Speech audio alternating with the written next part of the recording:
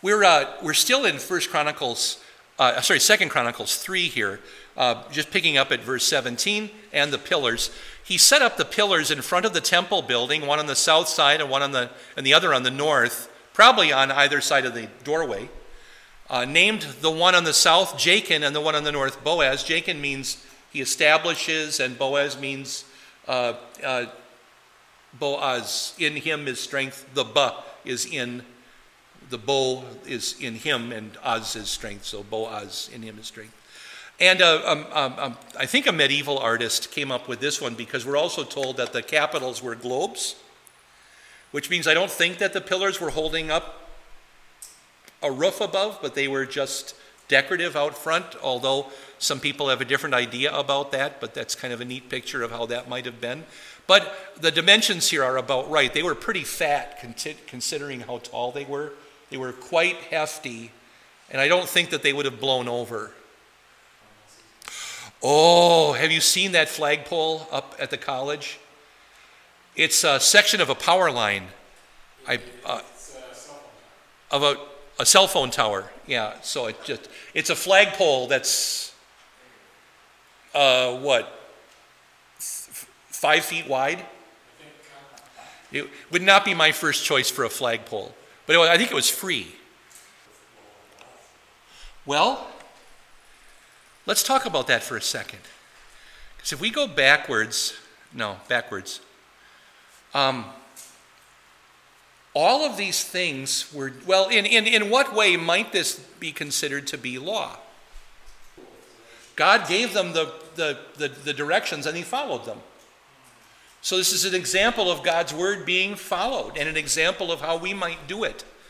You know, because it, like Moses building the tabernacle in Exodus, those paragraphs all end with, and they did it exactly according to the Lord's command. And now we have the same thing happening with the building of the temple. Exactly according to the Lord's command. It's going to be again and again. They did it the way the Lord said. How might that be the law as the third use of the law for believers, the law as a guide? Well, did they bring all of their cardboard and garbage and half-used stuff? No, they brought their best, right? So that also is a potential use here of a guide of how we do things. They got the people who were the best at doing this to do it. And also as gospel, what does all of this point to? Ultimately, it all points to Christ. This is where the sacrifices would be made that point ahead to Christ. And this is done in a perfect and holy way, just as Christ is perfect and holy in every way. And although this isn't the clearest testimony of law and gospel, it's not a bad exercise to ask myself when I'm reading what might be considered to be a purely historical text here, as what here is law and what here is gospel. So thanks for bringing that up at this point. It's a good time to do it when we have a lot of class left, and we can actually talk about it for a minute. So does that help? C.F.W. Walther, the founder of the Missouri Synod, had a lot to say about law and gospel and about how we apply it and don't apply it. And the book is called Law and Gospel. And I think we have at least one copy in the library. I own two. I have one at home and one here because I use them. I'm in it all the time. Walther's. And he has a number of basic sentences, theses on law and gospel. I think it's, 70, 75 theses on law and gospel. Let's go back to the different artist depictions of the pillars. This one is from a Masonic something or other, and it's pretty scary. I don't even want to guess. This one is of the pillars just outside the temple, and the smoke's coming out the front. A lot of artists don't depict the temple as having any windows, but I think it probably could have had windows. Windows would have had a couple of uses. One would have been a better place for all the smoke to go from the incense and everything like that. Also, if you have an open temple like this, what do you have inside? I'm thinking of, it's here at St. Paul's when we have weddings, and the mother of the bride insists on propping open every door in the building. Birds and bats. Yeah, that's when they all come in. My cousin Julie's wedding was favored by a dove who perched on the altar above the bride. And my brother has never let me forget that he and I were singing in the balcony. And at a moment when I thought the organ was still going to be playing, but the organ suddenly cut out just as I was saying, "It's a good thing the bride's wearing white." And that's what everybody remembers about my cousin Julie's wedding. Yeah, so, all right. Sorry, Julie. I was going to go over the law and gospel portion here, but we've kind of talked about that. The law as a guide prompts us to live our lives in as godly a way as we possibly can. Salvation is revealed to us in Christ. And there are times where the law may expose a sin. The question came up this morning, if in our current culture, things are a little bit different than they were even just 20 years ago. But currently, are blue jeans acceptable in worship? Yeah. In fact, and why is that? Are blue jeans especially dignified? What are they? They're comfortable. And therefore, they're conducive to worship. Because they're not binding and uncomfortable, and there's more of a concern with people that I've spoken to about it in being able to listen and not be worried too much about these shoes are too tight for my feet, or this thing hurts, or whatever it is, or which aunt was it who complained on Easter Sunday that the pins holding her hat to her hair were actually jutting into her skull. She had blood coming out of her head Easter Sunday morning, and I thought, that doesn't seem worshipful to me. Chapter 4, Temple Furnishings. He made a bronze altar 30 feet long, 30 feet wide, 15 feet high. That's a big altar, 15 feet. So what do they have to have? Some kind of ramp or stairway or a ladder or some way to get up there, because the altar is not just there to stand there. It's got fire on top of it and it's burning. And a 30-foot altar, that's from here to Joanne, right? How many fires could you have burning up there? We talked about this, did we, a couple weeks ago? Where I think it might have been as many as 9 fires going at once. If you were to imagine each individual fire is about the size of one of our round tables, you could certainly easily get 4 and maybe 9 of those going up there for different sacrifices and so forth. That's not a bad depiction of it. You can tell this is a Lutheran because what's behind the altar? Well, it's the bronze C, but wow, does it look like a baptismal font, right? You've got some of those medieval Lutherans wanted to put, and do you see the thing that looks like an upturned hat in the front? What is that, obviously? It's a collection plate.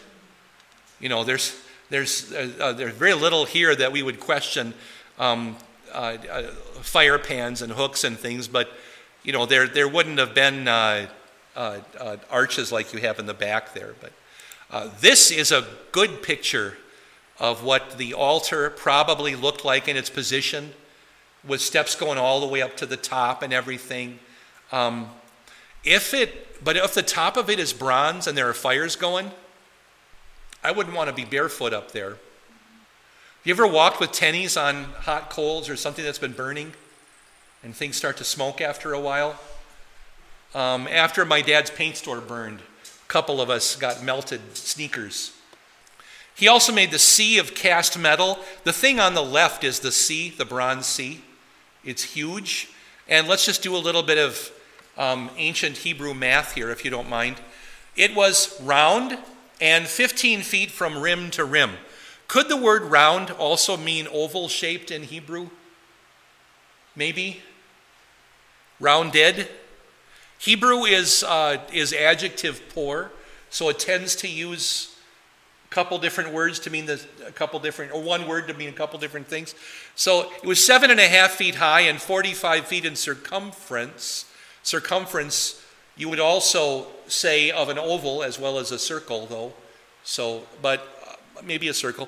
Under the rim, figurines of cattle completely encircled it, one every 2 inches, all the way around the sea. These cattle were in two rows, cast as one piece with the sea.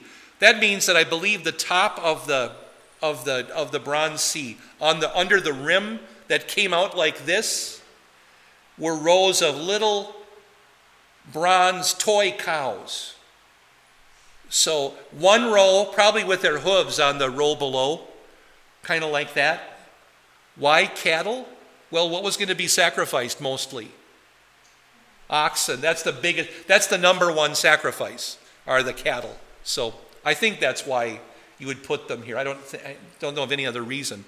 Now, in 2009, a whimsical professional paper was written for the Mathematical Association of America. That's what MAA stands for, along with that, what is that, a tetrahedron or whatever that object is. And a man named Andrew J. Johnson called Solomon Sea and Pi. Why would you be concerned with that? Because if you look at this verse closely, you have a diameter and a circumference. And therefore, could you calculate the value of pi? My question is, why do you need to if you already know the diameter and the circumference? This was a finished object, not one that I want to duplicate. So why do I need to know pi here? There are scholars out there who complain that Solomon didn't know pi. And who cares? But also, my question is, who did know pi? And when did the value of pi become learned in the world? It's not like that's been known for hundreds and hundreds and thousands of years. This is a pretty good depiction of what the bottom of it looked, with 12 cows on the bottom holding it up. That's correct. I don't see the toy cows on top, but cows on the bottom, that's fine. But these are some attempts to find the first 5 decimal digits of pi between the years 1832 and 1879.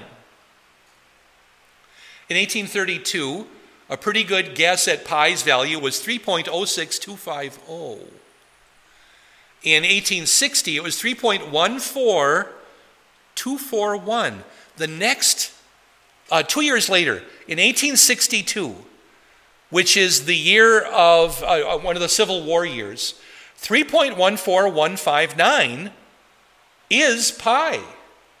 3.14159.265 is, as you carry it out, that's pi. But then go down to the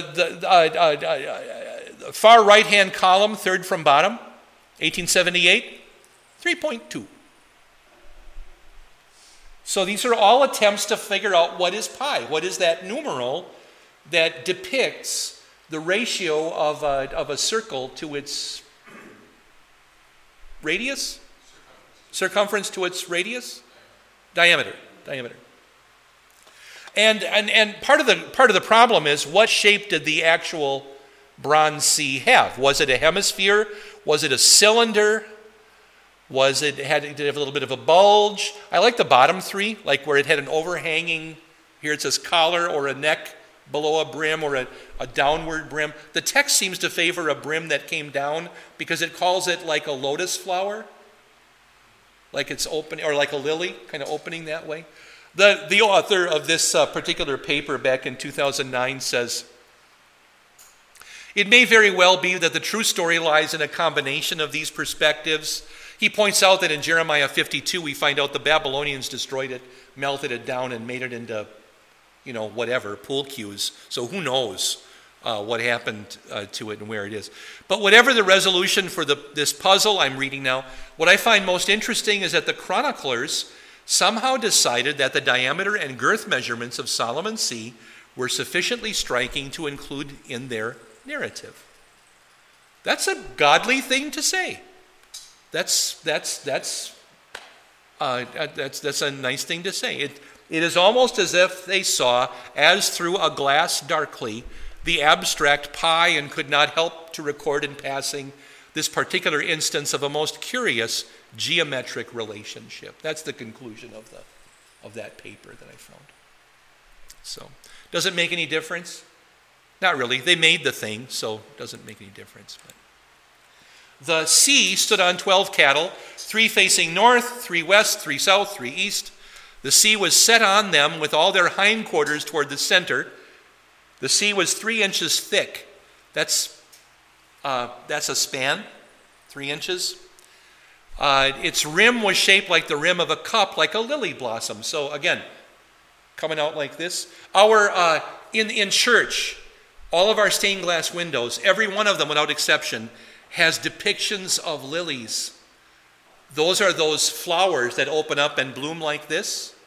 Why do all of our stained glass windows have lilies? Oh, some of the little ones way up on top might not have that, but why do they all have lilies? The resurrection. Yeah, it's a reminder of the resurrection. Easter lilies blooming and the resurrection. It held 18,000 gallons. I can imagine somebody saying, Bob, it's your turn to refill the bronze sea. Yikes. I think our apocryphal Bob would be glad if it rained. He also made 10 basins for washing and put 5 on the south and 5 on the north. The pieces of the burnt offering were washed in the basins, but the priests washed in the sea.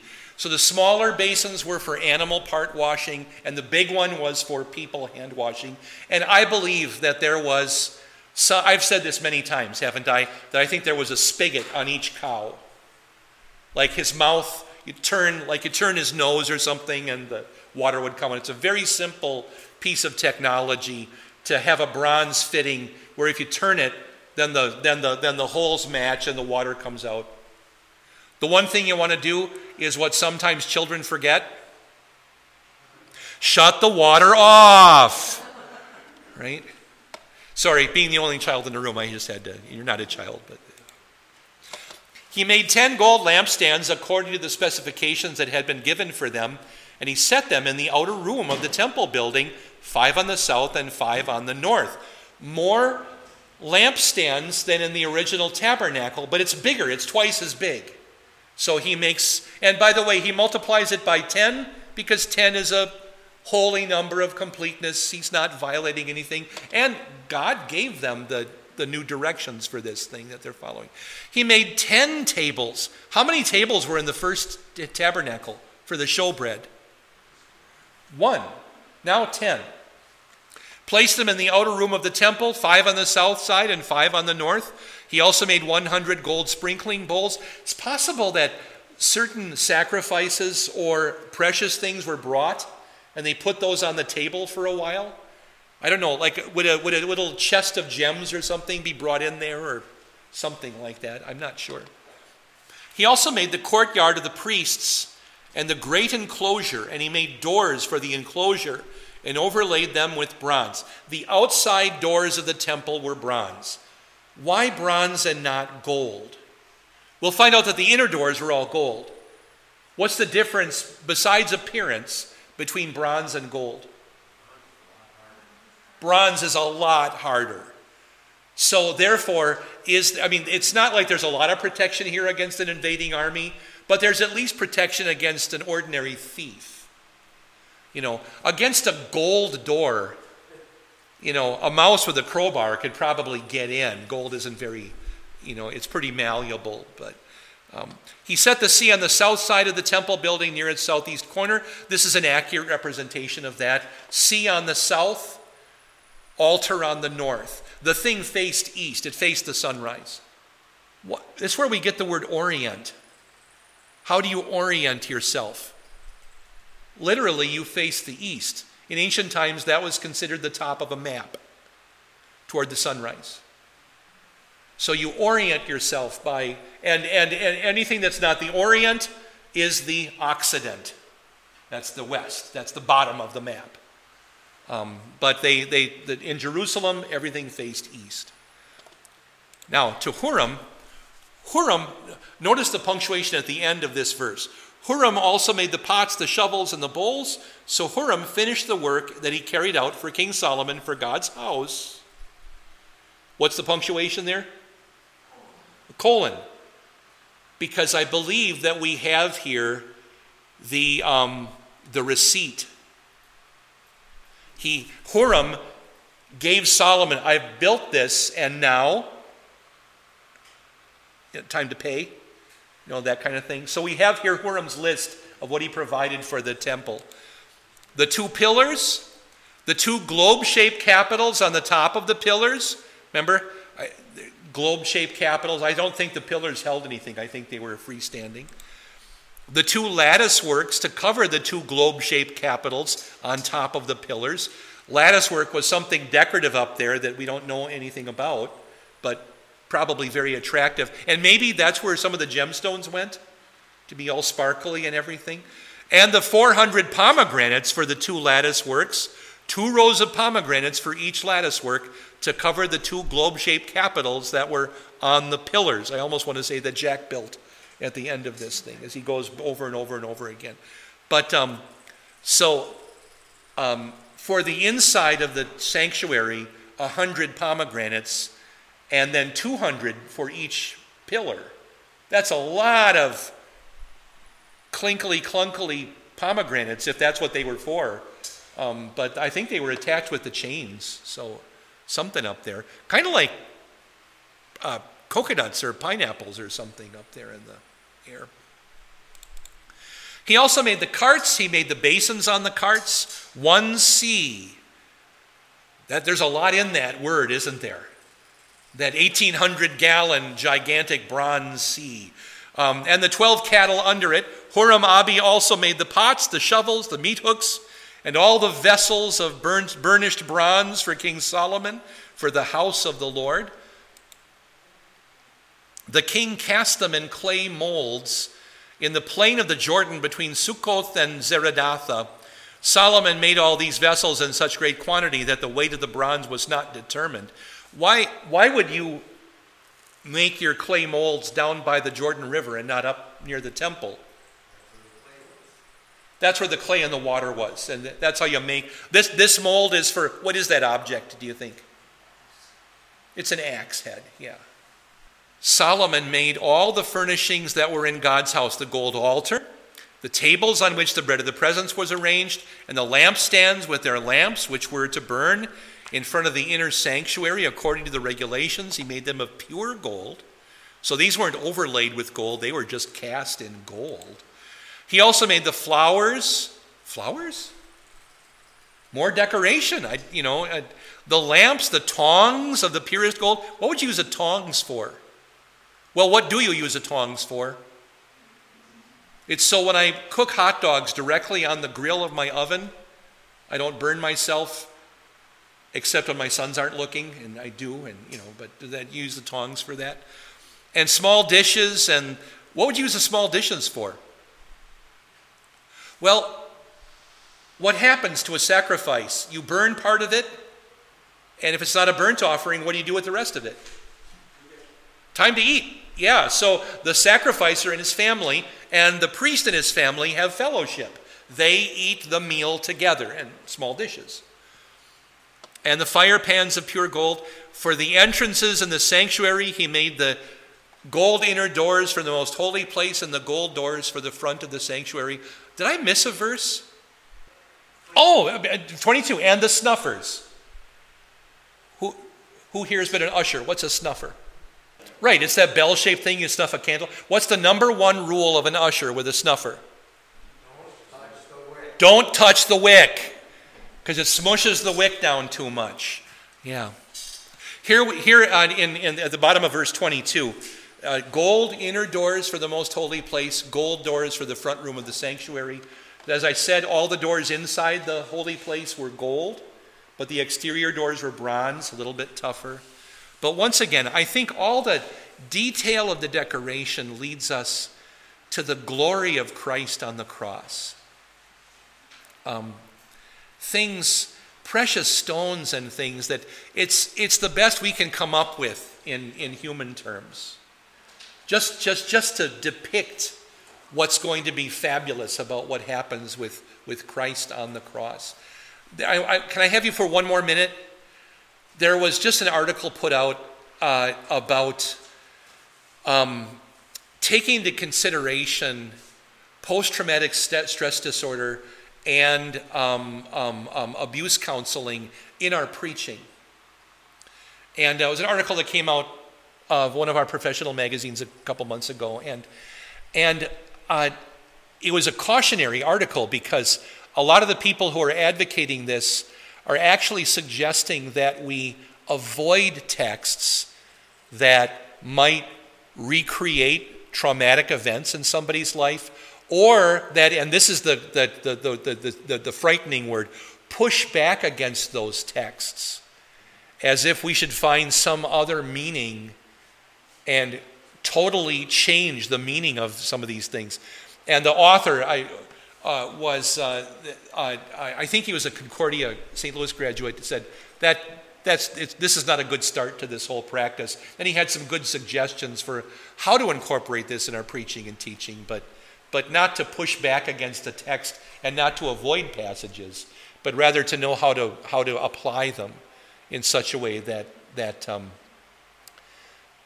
is sensitive to people who have suffered abuse or have suffered terrible trauma, like especially after a war and things like that. See you next week. God bless you. You've been listening to Invisible Church, the Bible study podcast from St. Paul's Lutheran Church, New Ulm, Minnesota.